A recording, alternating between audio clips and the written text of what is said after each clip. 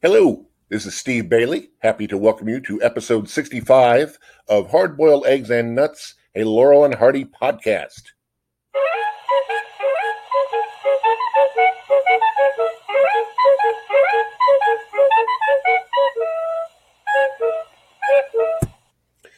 Well, we are almost near the end of Laurel and Hardy's career as a film team.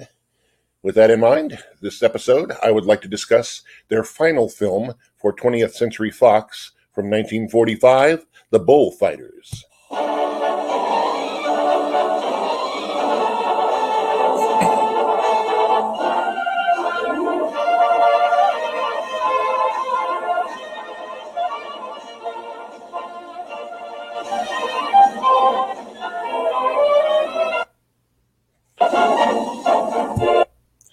Now then, Laurel and Hardy biographer Randy Skredvet once described the Bullfighters as, quote, the one Fox film of theirs that I can watch without wincing too much. In terms of the Laurel and Hardy / Fox films that preceded this one, that makes the Bullfighters a masterpiece. Indeed, but for a few out-of-character touches, for example, what's up with Stan and Ollie's hair, the movie could serve as an adequate introduction to their style. Laurel and Hardy biographer Scott McGillivray's research disclosed that an uncredited Stan Laurel directed an entire sequence of the film, the contretemps at the water fountain, but Laurel's mark is happily all over this movie. There are many reprises of and variations on familiar Laurel and Hardy routines here.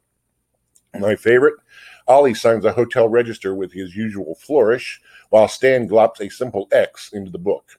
The topper, an illiterate hotel arrival, admits he can't sign his name and also writes an X.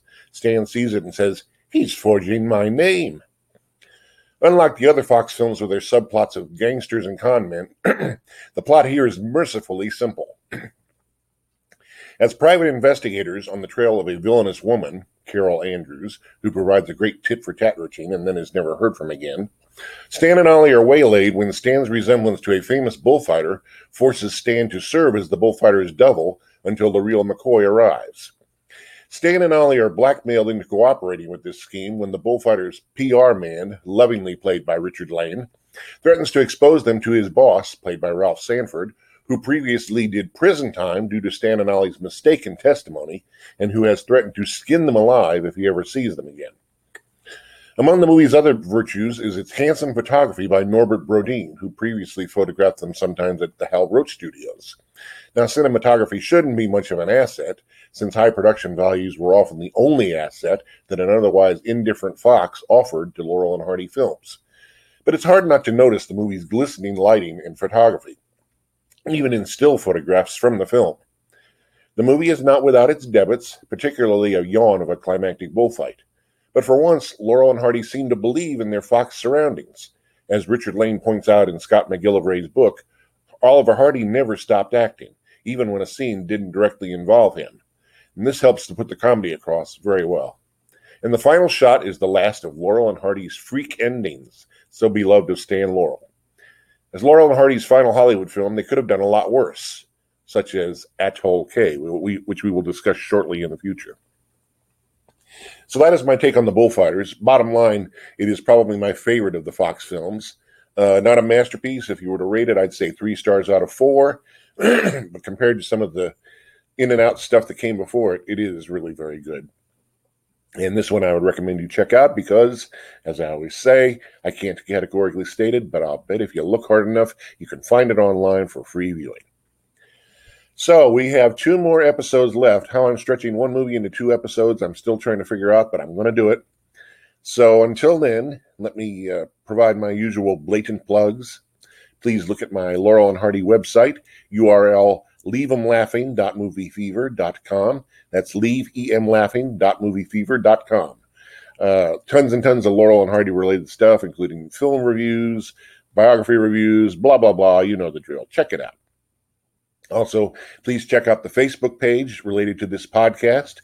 Look it up in Facebook as the same name as the podcast, Hard Boiled Eggs and Nuts - a Laurel and Hardy podcast.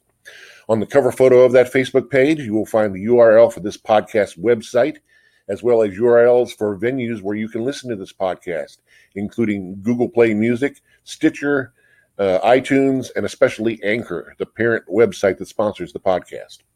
If you are listening the first time today to this podcast, where the heck have you been? Hit the subscribe button. We still got 2 more episodes left to go. And please indulge yourself in the previous 64 episodes. I didn't record this stuff for nothing. Also, if you are listening via iTunes, I would appreciate it if you would leave a written review and or a star rating at iTunes. It really helps. And lastly, I love feedback. So if you have anything to say about the podcast, positive, negative, or neutral, please feel free to email me. The email is hardboiledeggsandnuts@outlook.com. I thank you so much for listening. I hope you will stay tuned for the final 2 episodes that will be coming up within the next week. And until next time, this is Steve Bailey saying goodbye.